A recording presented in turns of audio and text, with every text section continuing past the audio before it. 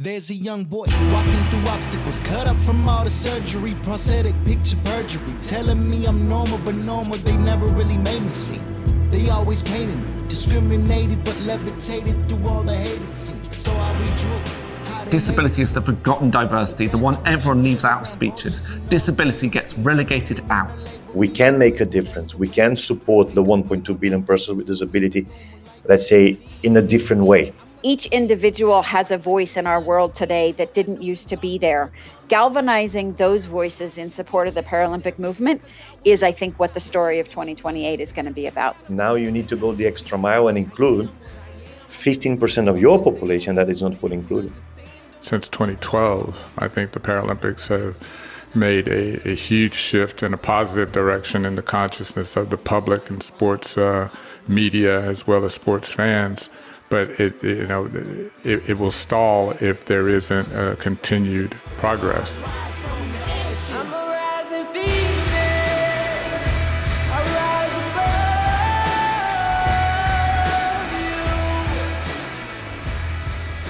Hello, my name is Tom Wally, and I'm the lead audio producer and sound designer for Equal 2.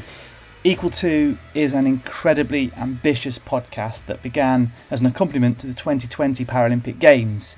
In episode 1, we tell the story of the Paralympic movement, but the rest of the series moves us on and takes us into different areas. It takes us into deep conversations about the change that the Games can bring about between now and when they land in LA in 2028.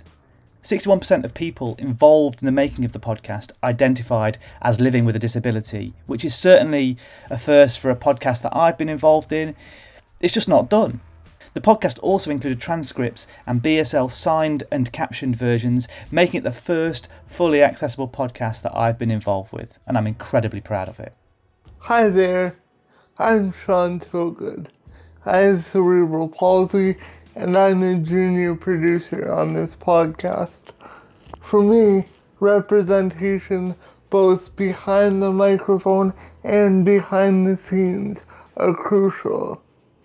For more on this story and to follow along, as well as to join the discussion, go to htyt.world.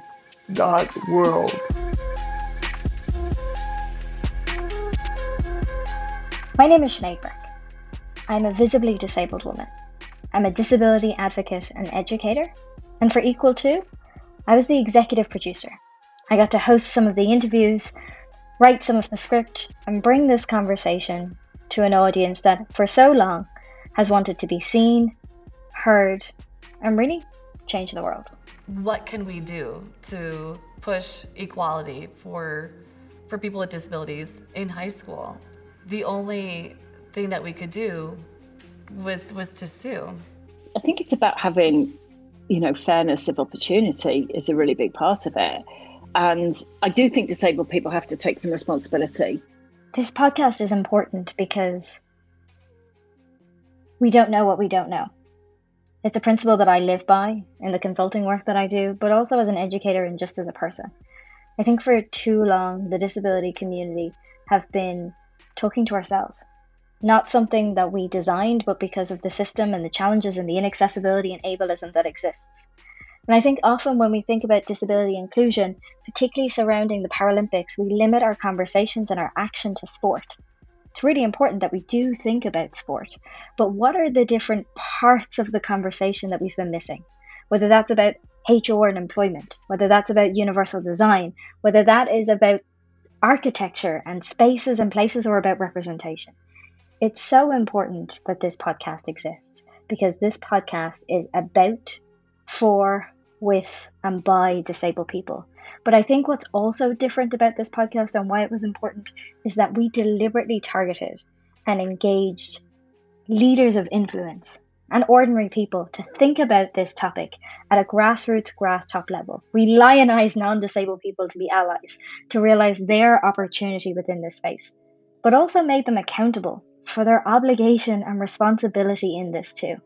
This podcast is important because it created a shared understanding of where we are right now, where we've been, and where we all need to go together.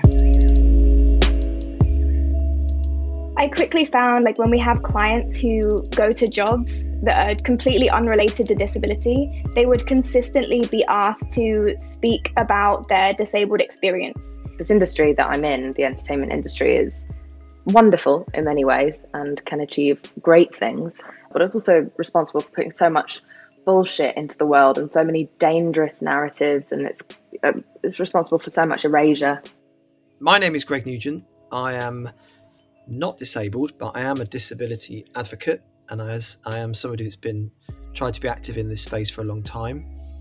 A few years ago, I created a thing called Rising Phoenix. It became a movie, showed on Netflix, and we had a phenomenal global reaction. And the origins of this project really were Procter & Gamble asked me, what is it you want to do next that you've not done yet? And I said, I really want to listen to where the story should go. And, I don't want to listen to me. I want to listen to the real advocates and the real activists and the real people who are going to reshape this thing, I hope, over the next decade. And so I was lucky enough to help to create this thing.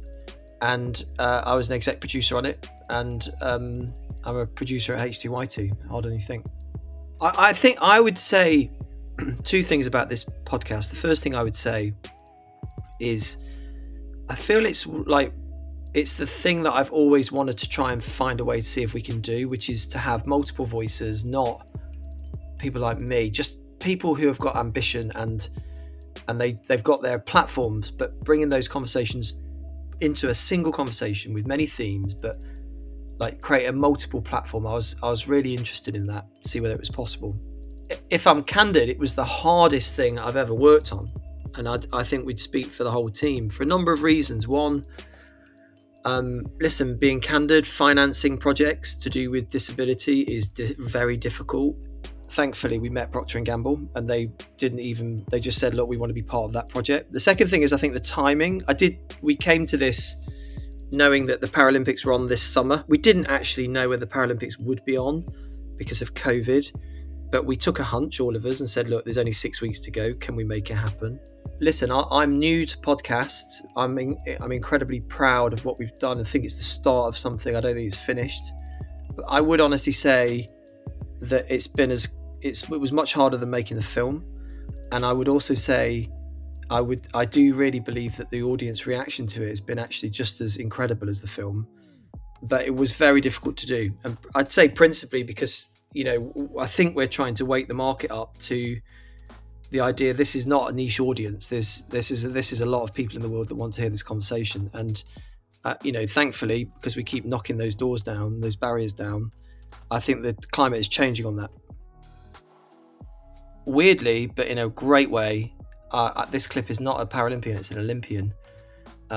It's an Olympian with a big respect for the Paralympics, so much so that this person now sits on the board of LA 2028, and I think he gets the full power of the Paralympics, and he's a superstar and he needs no introduction. Since 2012, I think the Paralympics have made a huge shift in a positive direction in the consciousness of the public and sports media as well as sports fans.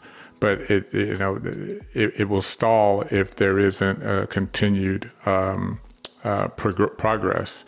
2028 LA, which I sit on the board of, I think that there is a tremendous opportunity to really more normalize the games. I don't want to minimize the progress that's been made in seeing Paralympic athletes and seeing Paralympic sport as opposed to, hey, these are people that we should support, and a bit of sympathy, which those athletes, do not want. The Paralympic sport movement doesn't want sympathy. It wants to be recognized as true, compelling sport and amazing athletes. And I think that one thing that we're good at here in America is finding ways to monetize and create business out of opportunities. And I think that certainly, the profit motive, the branding and marketing motive around Paralympics could certainly, take off with the 28 games here in LA.